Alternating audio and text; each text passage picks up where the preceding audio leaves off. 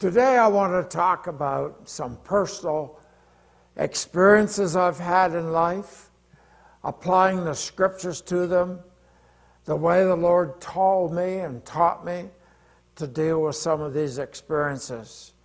And the main one that is on my mind today is the whole issue of being healed emotionally after we have been rejected, hurt, abused, whatever, by somebody, generally by someone who's close to us, somebody that we didn't expect it from. And so, a little bit of a personal journey, first of all.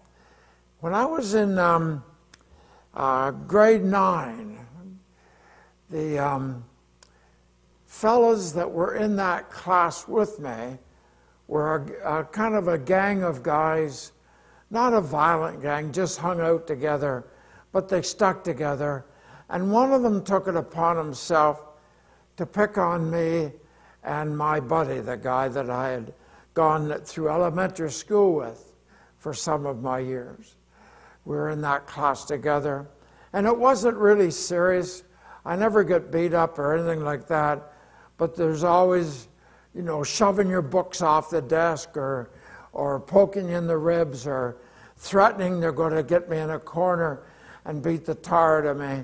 And so I used to get quite frightened.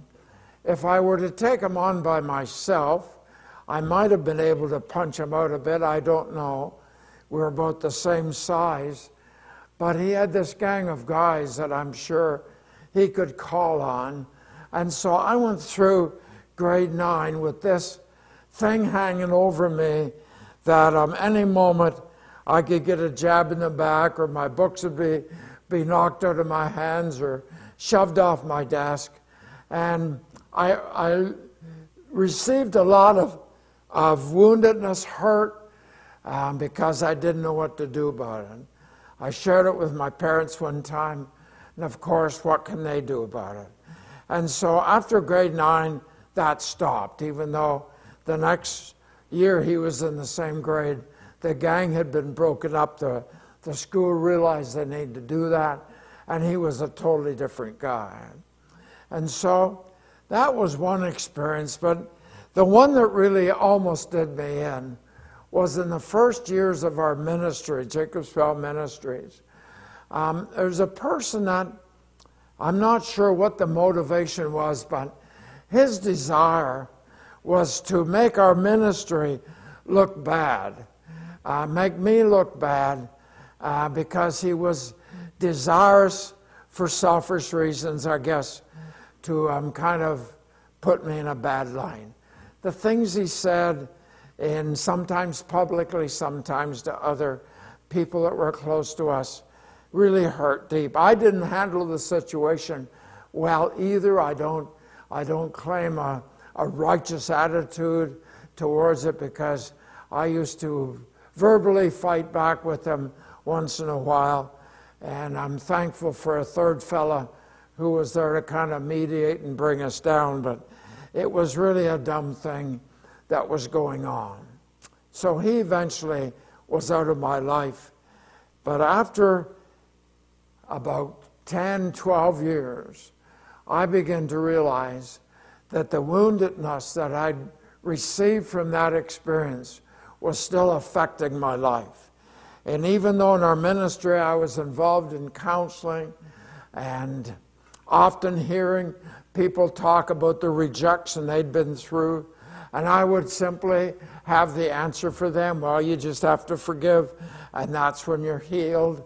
And in my mind, I'm saying to myself, well, I've forgiven that guy way back then, but I'm not healed, but I don't know what else to tell them to do. And most of the books on counseling, that's what they say to do, just keep forgiving.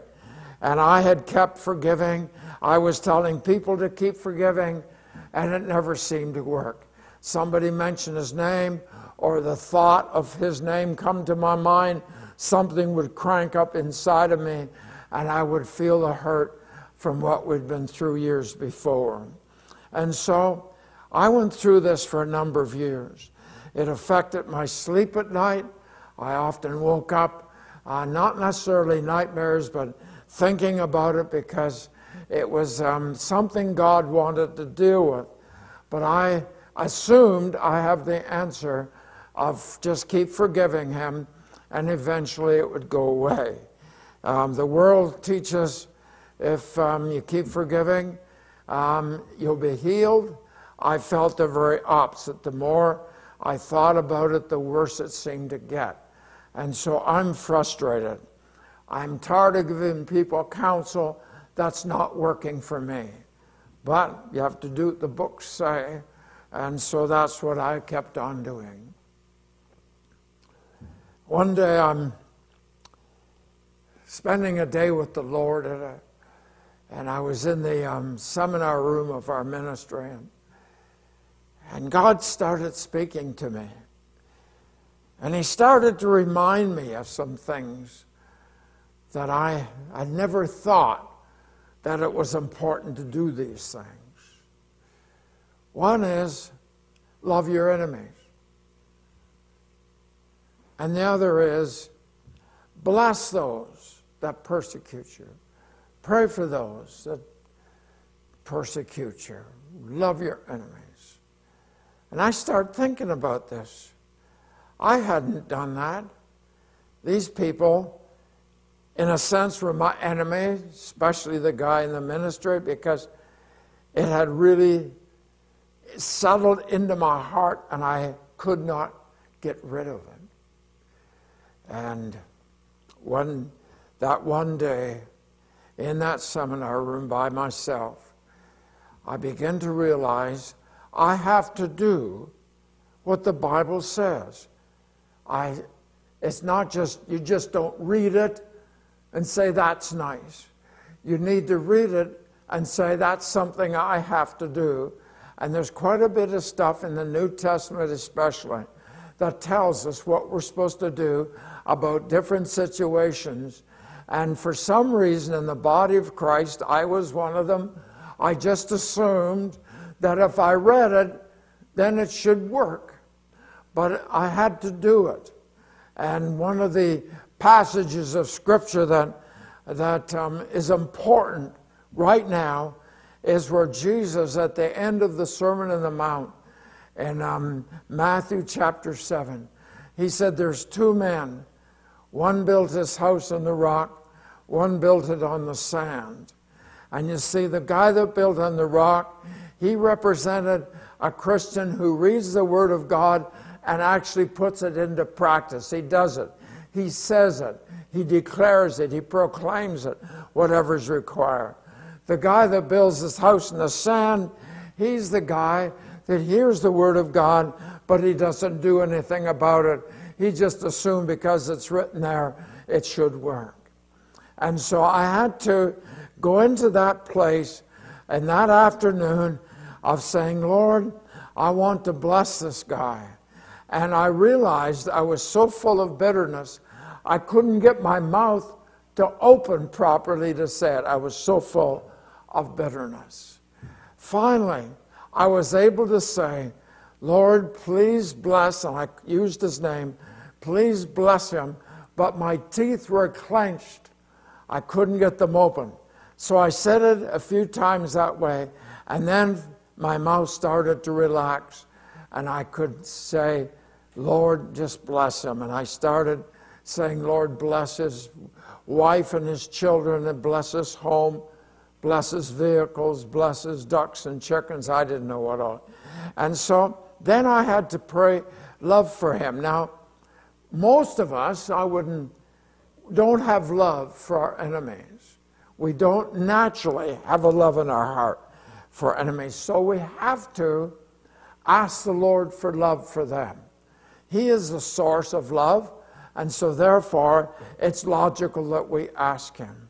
And so I begin to say, Lord, please fill my heart with love.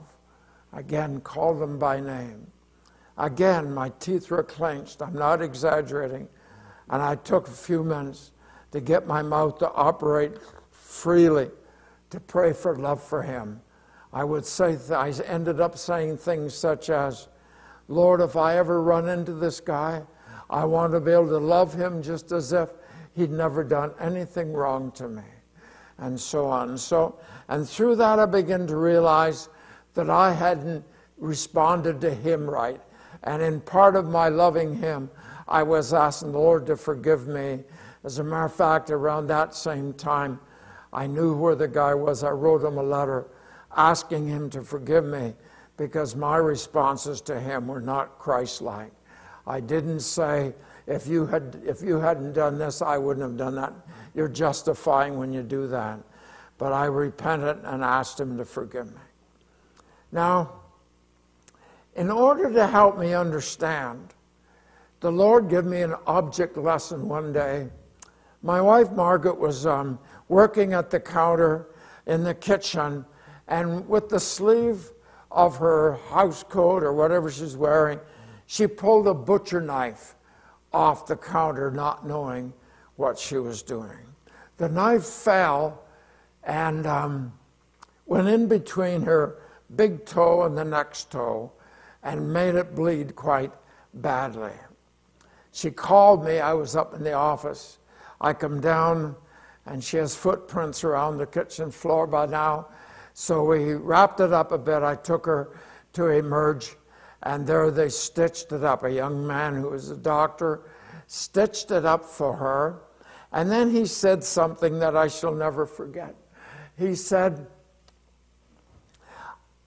2 or 3 times a day, rub this salve, and he gave her a tube of salve, rub this salve over the wound, over the stitches. And this is what he said. The salve is to keep the infections out. And that stuck with me. And so one day I'm thinking through this whole thing of how I felt healing because of my blessing this guy and praying for love for him. And the way I worked it, and this is important that you understand this, I had to take the thoughts that wanted to come into my mind again and reopen that wound. I had to take them captive. 2 Corinthians 10:5 makes it very clear. We have to take them captive. And I started to learn how to do that. When you start getting those thoughts, if you tell your mouth, you have to declare what is right. I would start to bless the guy, and I would start to pray for love for him, and those thoughts would stop coming. In other words, if I had let those thoughts roam around in my mind again, it's almost like pecking the stitches out. And I said, that's dumb, because in a physical wound, if I start picking the stitches out of a physical wound, the infections are going to get in. And whenever I realized that if somebody said to me, how are you getting along with so-and-so? If I said, well, yes, he really hurt me, it was like you're opening up that wound, picking the stitches out, and opening up that wound again. And you see, some of the teachings today say that we should be every time we get together with a counselor or a sensitivity group, we should just bear out everything that happened to us. And yet I experienced that every time I do that, all I was doing is opening the old wound. And every time you open a wound, it takes longer to heal. And so I stopped doing it. I refused to talk to people about it. I could say things, well, I've forgiven, and I know the Lord's forgiven him, it's all over. I wouldn't let it go. When the thoughts would start to come, I would start to pray blessing on the guy, and I would start to pray for love for him. And so out of that experience of what my wife went through, I began to take that, and I start to say, whenever there's a thought coming, or whenever there's somebody wants to talk about it, about the past, I'm going to keep the stitches in. Because if I've forgiven, that means I should forget about it. When God forgives us, he remembers it no more. I need to have the same type of forgiveness. I'm not going to talk about it anymore. Yes, I do remember it. but I don't talk about anymore. And then I begin to relate that the salve that he gave my wife, rub that on. Well, see, that to me was when I would start praying blessing, and I would start praying for love. I was not only keeping the stitches in by not going in there thinking, but now I was keeping the infection out. See, the doctor didn't say to my wife, this salve will bring healing. What he was saying was, it will keep the infections out. So in my emotional healing that I needed, what was happening was, when I would pray blessing and pray for love on this guy, it was like rubbing the salve on it to keep out the infections. Now here are the infections of the emotional wound.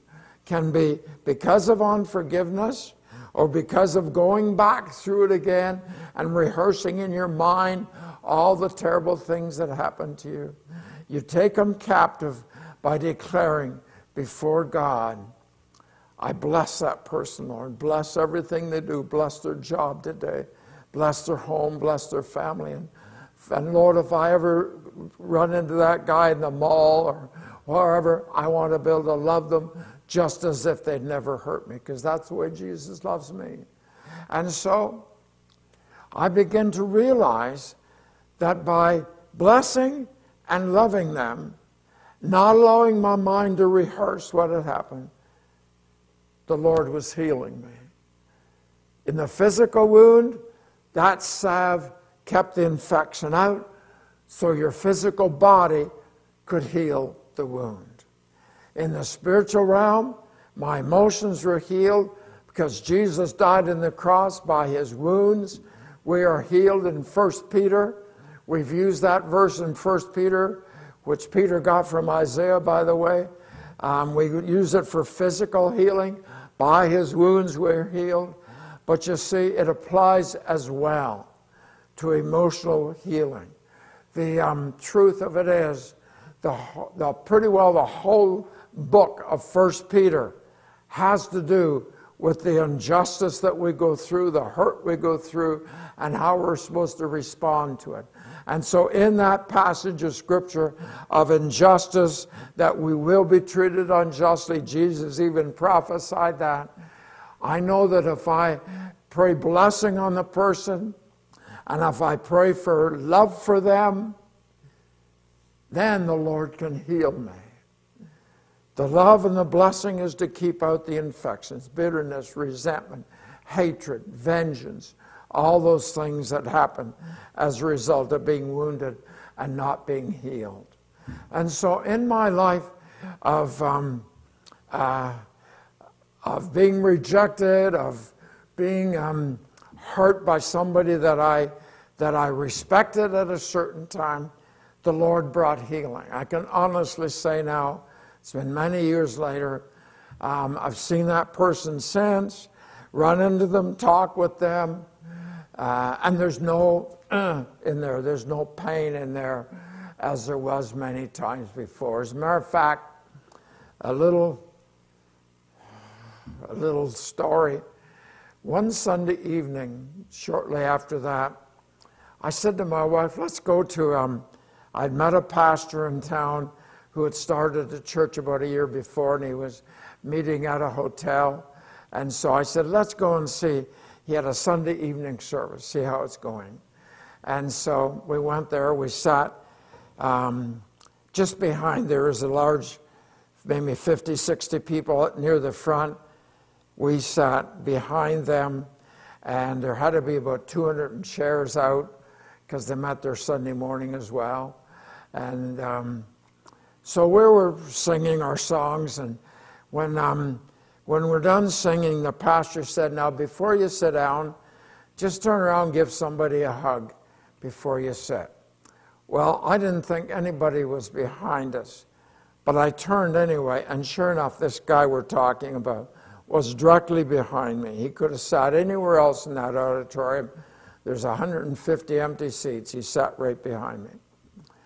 And without thinking, I wrapped my arms around him, called him by name, and said, "It's good to see you." Now, on the way home, I said to Margaret, I know God arranged that. He was a visitor there. I was a visitor there. He sat directly behind me.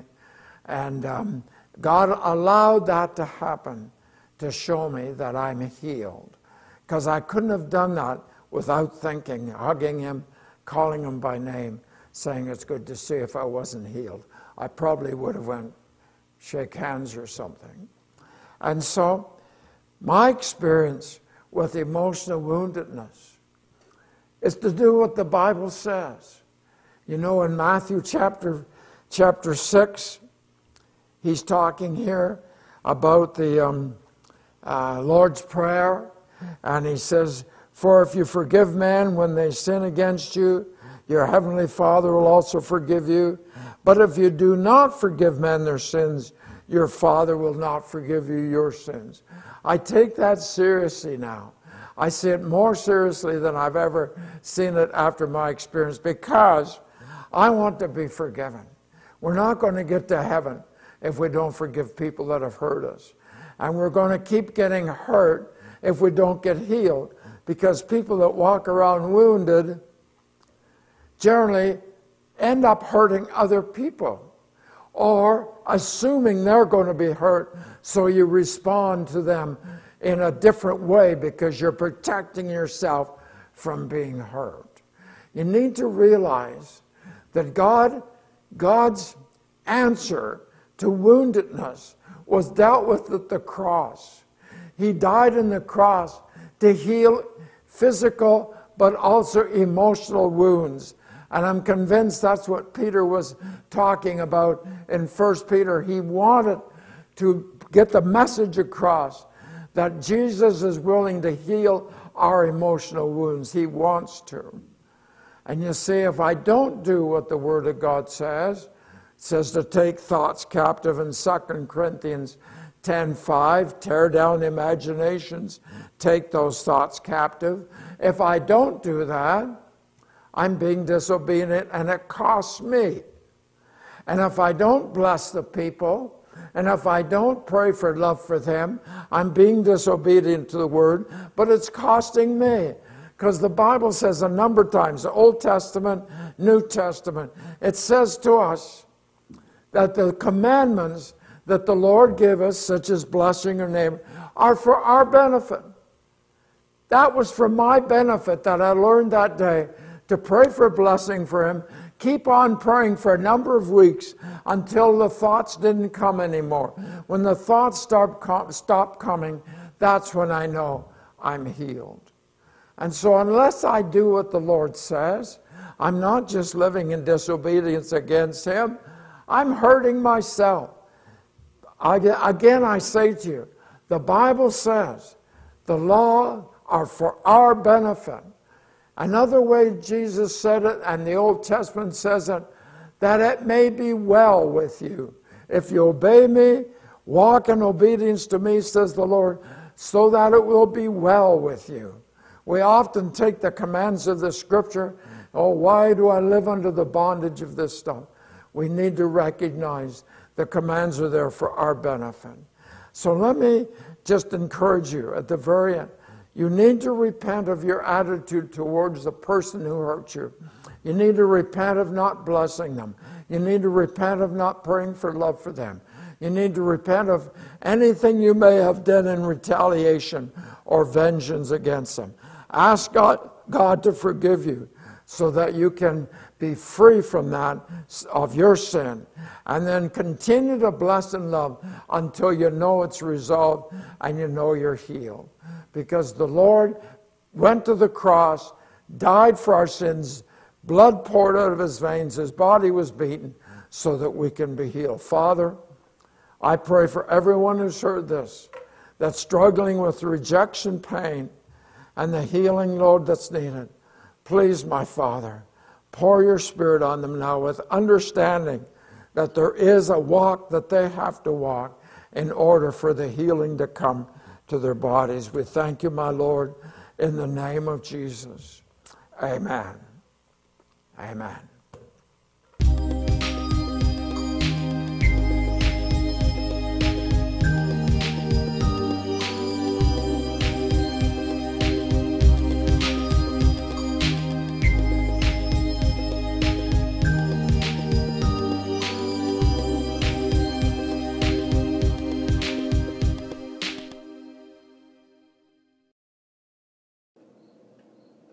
please visit our website at jwmi.ca to find out about more information of our ministry.